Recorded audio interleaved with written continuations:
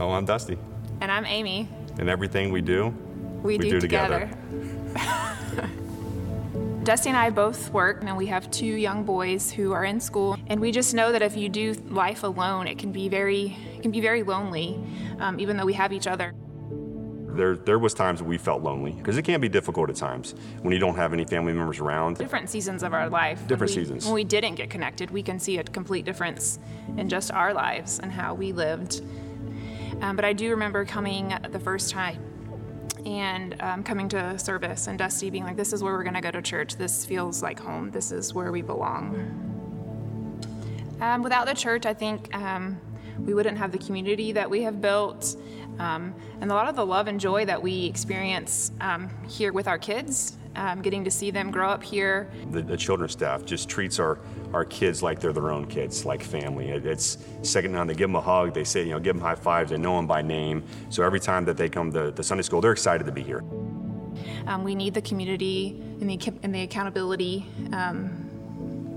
and just the love that we experience here. We need that in our lives every day. We wouldn't be as strong foundationally as we are if we didn't have the church and the community in the church and our people in our small group. I'm not sure where we would be without First Methodist Mansfield. I always thought that people that tithed were older or made a certain amount of money or were really wealthy, and so I kind of always thought, well, we're giving what we can give, even though we hadn't really looked into what we really could give. And once we kind of had that conversation about wanting to take over our personal finances, we realized the first thing we should do off the top of our income, the first thing we should do was just give 10%. I'm sure there's other people that are like us that are young and feel like they're too young to be tithing or don't make enough money or for whatever reason feel that it's not the right time, but also can feel this calling from God that should be their response to everything that they have received from God and from the church. Give yourself time to plan about it and look at your finances and to take that step. We kind of know and see where our money's going. Just to see the progress that the church is doing, the outreach that it has in the community and with other kids, and just the growth of the church. So we know that our money that we're giving to the church is being used in a very valuable way. Everything we do. Everything we do. Everything we do. We do together. Everything we do. Are we supposed to say the other thing? Everything we do. I'm Randall and I'm Linda, and everything we do together. Everything we do. We do together. Together. Okay. Can we do that again? Everything we do together. Together. Together. Together.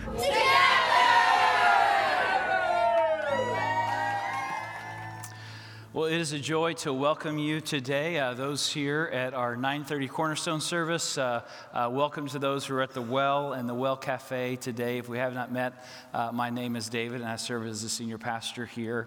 Appreciate the Goldman family sharing with us and the other families that have shared in the weeks leading up to today. I want you to know that we were very intentional in seeking to have families that represent all the demographics of our church, because we are a church that is diverse in terms of ages. But if you've seen Dusty before, and you recognize him because of the beard that he usually has, and then you see the video of that baby face Dustin, I just want you to know that I didn't ask him to shave that so that he would appear younger to you. So that was his own decision.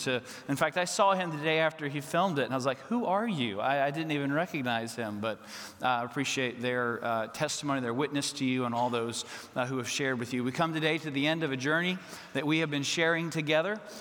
We have been focused on that word together, the idea that everything that we do together. And so as we've looked to the future and we've looked at what we believe is the next step of faith that God is calling us to take together, we've talked about building together and working together and growing together and leading together. And today we talk about committing together. We've spent intentional time ensuring that you as a congregation know what that next step is, have an awareness of the work that our building planning team has done to address our current needs and our future needs, and how we plan to not only enhance but to expand our ministry campus for the current day, but also for decades to come. And again, today is the day that we come to commit to this project and to this next step in our future. And I want to share three things with you today. The first thing is I want to answer a question that you may not be asking yet, but I know that you will, which is the question, what's next? What do we do now? What's next? The second thing is I want to tell you very clearly what my goal is for today and what I want to share with you. And then, of course, I hope the third thing would be to actually accomplish that goal. So let's start with the question of what's next. The first next step, we'll walk through several of these, but the first next step is today we are going to come to the altar. Here in our sanctuary and our other worship spaces, the chapel and upstairs, all those who call First Methodist home, you're going to be invited to come to the altar to share your commitment card, what you have prayerfully considered in terms of your financial commitment you can make to this project over the course of the next 3 years. We come to the altar for a very specific reason, because for thousands of years, this is what people of faith have done. We come to the altar to commit ourselves to God, to reaffirm our commitment to God, to give our thanks and praise to God, to mark God's faithfulness to us and share that together. And so we're going to come to the altar at the conclusion of our message today. That's the first next step, is to come here and to make our commitment together. Second thing is we're going to have Thanksgiving. Hopefully that's not new news for you. That's this Thursday. If you haven't planned, I bet there's turkeys on sale at Kroger. But Thursday is Thanksgiving, and that's an important connection. That we, as we commit to our future, we're also this week going to intentionally take time with family and friends to say thank you, God. Then we're going to celebrate Christmas. And one of the things that every pastor knows is that within your congregation, there is no additional mental space for anything outside of Christmas. It dominates all of our thoughts because we love Christmas and we love sharing Christmas together as a church. We're looking forward to the final month of this year, and we're looking forward to the beginning of a new year, a year that we believe will be a significant, incredible year in the life of this church. And then from January through about late March, there's going to be several things that are happening. First, in early January, we're going to give you an initial update on the results of our campaign. And the reason we're going to do it at that time is because we know commitments will continue to be made over the course of these last weeks of the year.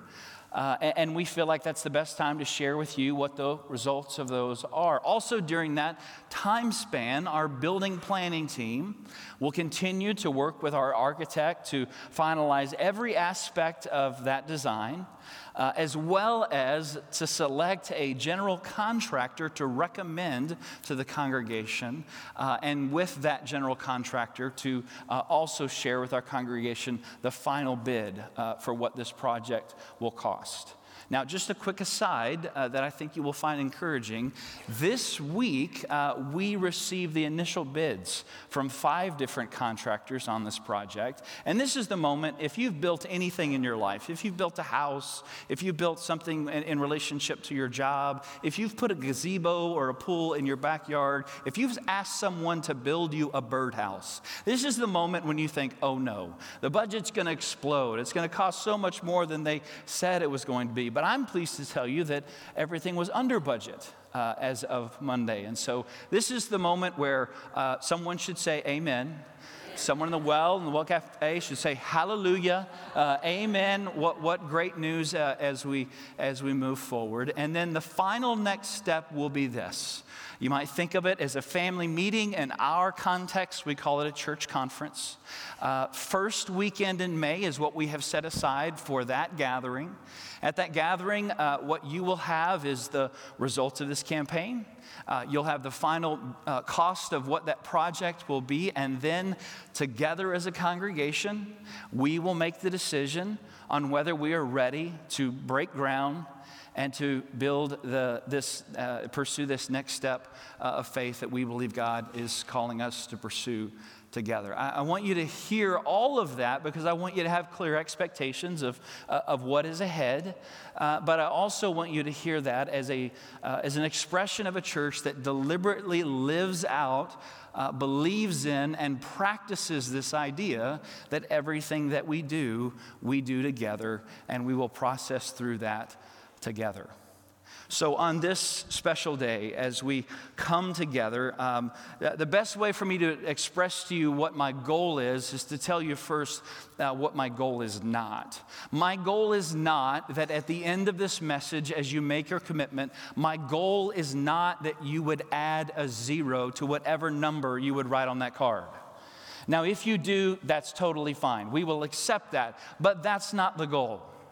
In fact, at our earlier service, which is a traditional service, and our service that we have at 11 o'clock is also a traditional service. If you ever wander in at the wrong time at daylight savings, you see something very different from the context you're in right now. We wear robes and stoles, and we wear different colors according to the season of the year. This is technically, actually, the liturgical color for today. And I walked in and I said, Jim, we're not going to wear green today. I don't want anyone to think that this is some sort of subtle hint as we come to Commitment Sunday. We are going to break the liturgical rules. We're not going to wear green today. We're instead going to wear white today. Now, white is what we wear every Communion Sunday. White is a liturgical color that essentially represents a sacred act. And so we not only chose not to wear green to avoid that connotation, but also because we want our congregation to understand this is a sacred act. So here's the goal. My goal is that as you make your commitment today, I want you to understand what this moment really means. I want you to understand the magnitude of it. I want you to understand the significance of what we do as we commit together to the future. And so with that in mind, hear these words of Scripture. At the end of Joshua's life, he did what Moses had done before him. He challenges the people of Israel, recognizing that again, his life was temporary. It wasn't going to go on forever. He seeks to challenge them, remind them what their story is all about, and to remind them that the decisions they make in their future, they really matter. And so he says to them, now therefore fear the Lord and serve him in sincerity and in faithfulness. Put away the gods that your fathers served beyond the river and in Egypt, and serve the Lord. And if it is evil in your eyes to serve the Lord, choose this day whom you will serve. Whether the gods your fathers served in the region beyond the river or in the land of the Amorites, in this land in which you dwell. But as for me and my house, we will serve the Lord. In Psalm 8, David is reflecting on this idea of the temporary existence of our lives. And what he says is, when I look at the heavens, the work of your fingers, the moon and the stars which you have set in place, what is man that you are mindful of him? The Son of Man that you care for him. And yet you have made him a little lower than the heavenly beings, and you have crowned him with glory and with honor. Psalm 39, O Lord, make me know my end, and what is the measure of my days. Let me know how fleeting I am. Behold, you have made my days a few handbreadths, and my lifetime is as nothing before you. Psalm 90 teaches us to number our days, Lord, so that we may gain a heart of wisdom. In other words, Lord, help me to know the limits of my life so that I don't make the mistake of wasting my life. The grass withers, the flowers fade, Isaiah 48, but the word of the Lord stands forever. And then there's this picture that the writer of Hebrews paints. It's immediately following a retelling of the story of so many who had gone before the original recipients of these words. He speaks about the faith of Abraham. He speaks about the faith of all the mothers and fathers in faith whose lives have been lived with such faithfulness that they now find themselves at a place where it's their turn to continue the story. And after recounting all of those stories, we get to chapter 12, and this is the image that the writer shares there. He says, therefore, since we are surrounded by so great a cloud of witnesses, Let us also lay aside every weight and sin which clings so closely. Let us run with endurance the race that is set before us, looking to Jesus, the founder and the perfecter of our faith. So you weave all that together. You look Old Testament and New. You consider that these are words written over the course of thousands of years. And you begin to find this insight, this awareness that your life is exceedingly short. And yet it is also incredibly significant. It's always both of those things at the same time. It is exceedingly short and it is incredibly significant. And so as you hear those words of Scripture and you think about that insight about this human existence that we share together, I am grateful today to share a word with you from a dear friend of mine and a dear friend of yours. Let's watch this video. You know, when Ron and I think about First Methodist Mansfield, we're just always so proud of you, so proud of what you've done and are doing, where you're going, who you are. It makes us always feel good to have even been a small part for a few years. Even better to think about the part that is coming in the future and what's happening now in the Together campaign. Our chance to make a commitment to that, because we're doing that. We believe in this church. Our tithe still coming here. We believe in what you're doing and where you're going. And we just wanted to stay a part. That's our way of doing it, not only by our giving, but also we could get to attend on occasion. We saw our grandson who sang with a group for Veterans Day Sunday, occasionally acolytes. So we like being a part. It's one we could do that. Thank you for allowing us to be a part of it in the past and even on into the future. Let me pray for you if I can. Heavenly Father, thank you for First Methodist Mansfield, for Pastor David, for those who lead this church, those who serve and give and attend. God, may this be a great season for us, not only where we come from, but where we're going to go. May you lead that, God, to great success for your kingdom's sake, in growth and outreach, life and mission. Also, this building is about to come. Our prayers in Jesus' name, amen. In 2013, Pastor Mike wandered down to my office and said, "Do you have a minute?" Because this is just what Mike would often do. He would just pop in. You never knew what the topic would be or when he would show up. But he said, "I have something I want to share with you." He said, "I want to share with you a plan that I have developed in partnership with our bishop for how we are going to have a leadership transition here in our church." And in the 12 to 18 months leading up to that, Mike and I had talked about that briefly. And so I had an understanding that there was something that was stirring in his soul, but I had no idea necessarily when the conversation might happen. And so that day, that did take me a bit by surprise.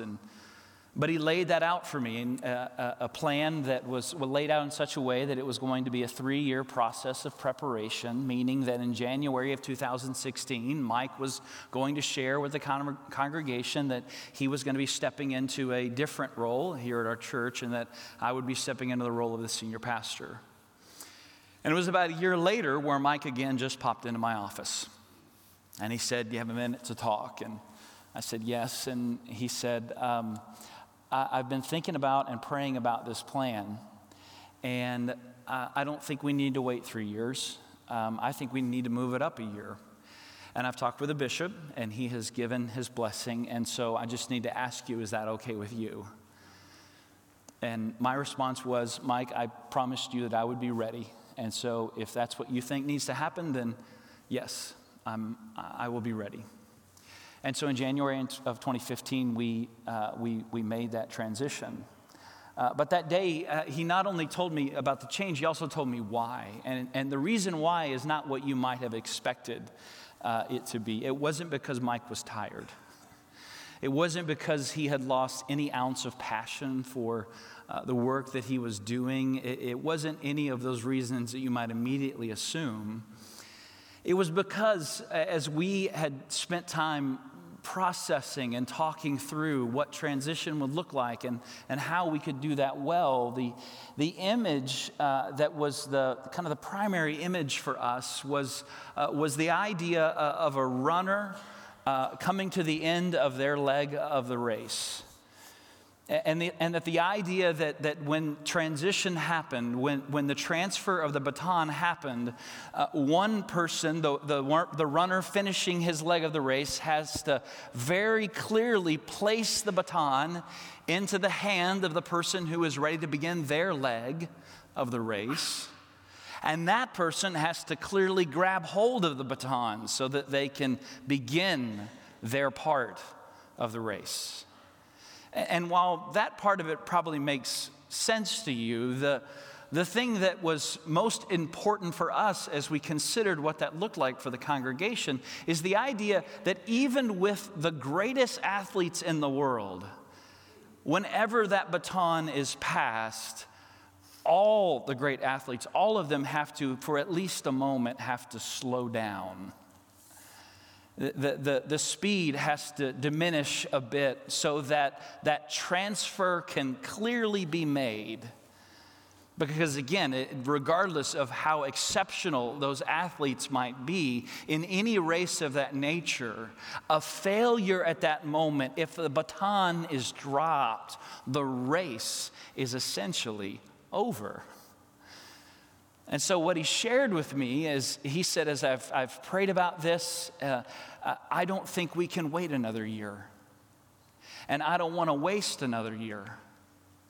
Because Mike knew what was next. Mike had an understanding of the next step of faith that this church needed to take. And Mike, out of his own prayer time and his own conviction, he felt led to say that I'm not the leader to take the church through that next step. And you need the time to begin the work of preparing and moving towards the congregation taking that next step. Now, over the course of this summer, as we met with groups of people and shared some of the initial designs and asked for feedback, and I shared that story several times, and at the end of it, I found myself in my head thinking, why did I share that story?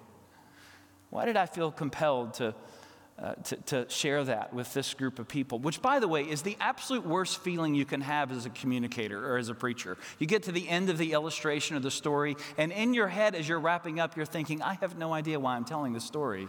I have no idea what point they are supposed to have understood from this, and I have no point understanding what point they may be taking from this. I didn't really understand why I was sharing the story, and yet I felt compelled to share it. And it really wasn't until a few weeks ago that I began to understand why that was stirring in my soul, why I felt like it was so important to share then, and why I feel like on this day, as we prepare to commit to the future, why I think it's important for you to hear that story this day.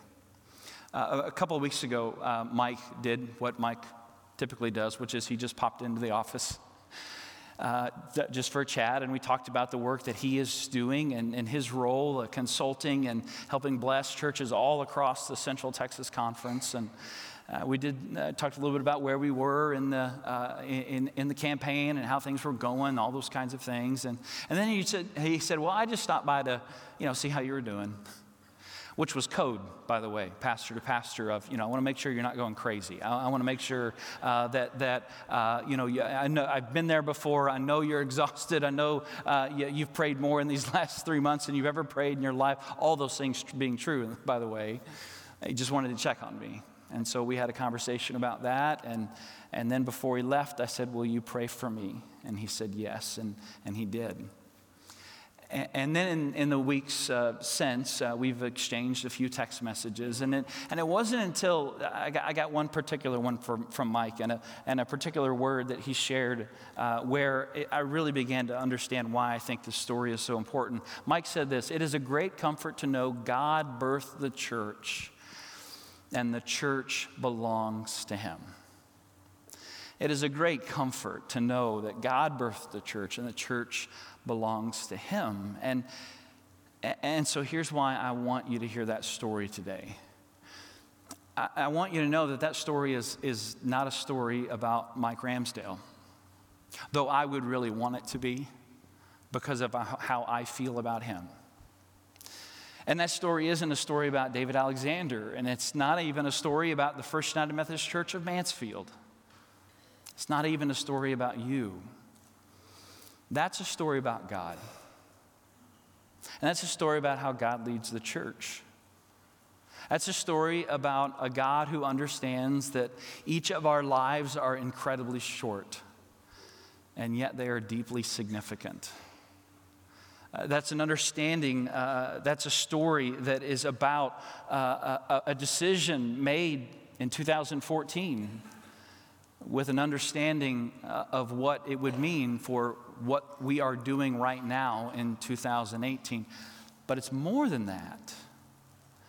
It's a story about God, God's leadership and care of the church, God's understanding that throughout all of Christian history, in every local church, across all continents and in all denominations, the way in which the church continues to thrive and grow is through the work and lives of men and women of faith who run their race well.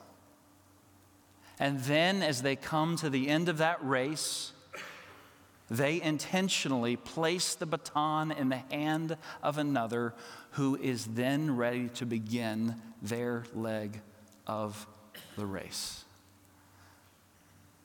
And so as we come for a time of commitment, as you come to the altars today, just as we have talked about that a building is about so much more than a building, I want you to understand the significance of this moment. I'll express it to you just one more way. I want to show you a picture that if you were here last weekend, you saw this in the video of what Barbara and Lou and Barry shared with us. This is a picture of our church in 1945.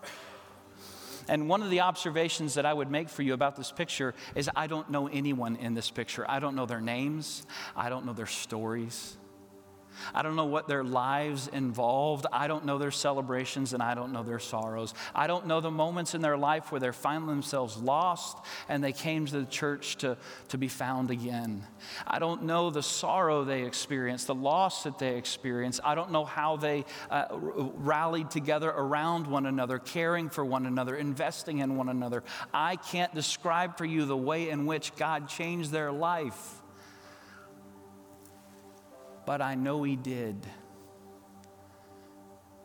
I know He did because the only reason the baton is in my hand and the only reason there is a baton in your hand is because they were faithful to pass it on. Maybe to some of you, maybe to someone else who ran their leg of the race and then put the baton in your hand, so that your fresh legs could then begin the race that God had called you to run. So as you come, I want you to understand that what you bring is more than numbers on a page. It's more than the monetary value of what those numbers represent. It's a commitment that we make to God. It's a commitment to a vision that absolutely none of us are guaranteed to see come to fruition. But it's an expression of our solemn promise and vow to run our race well, to finish our race, and at that end to be looking for the one who is ready to receive the baton and to continue the work of building God's kingdom. That's the magnitude of this moment. That is the significance of this sacrifice. It's more than just a commitment that we make together to make a building a reality. It's about an ongoing story that we are given the honor to be a part of in our exceedingly short but incredibly significant lives.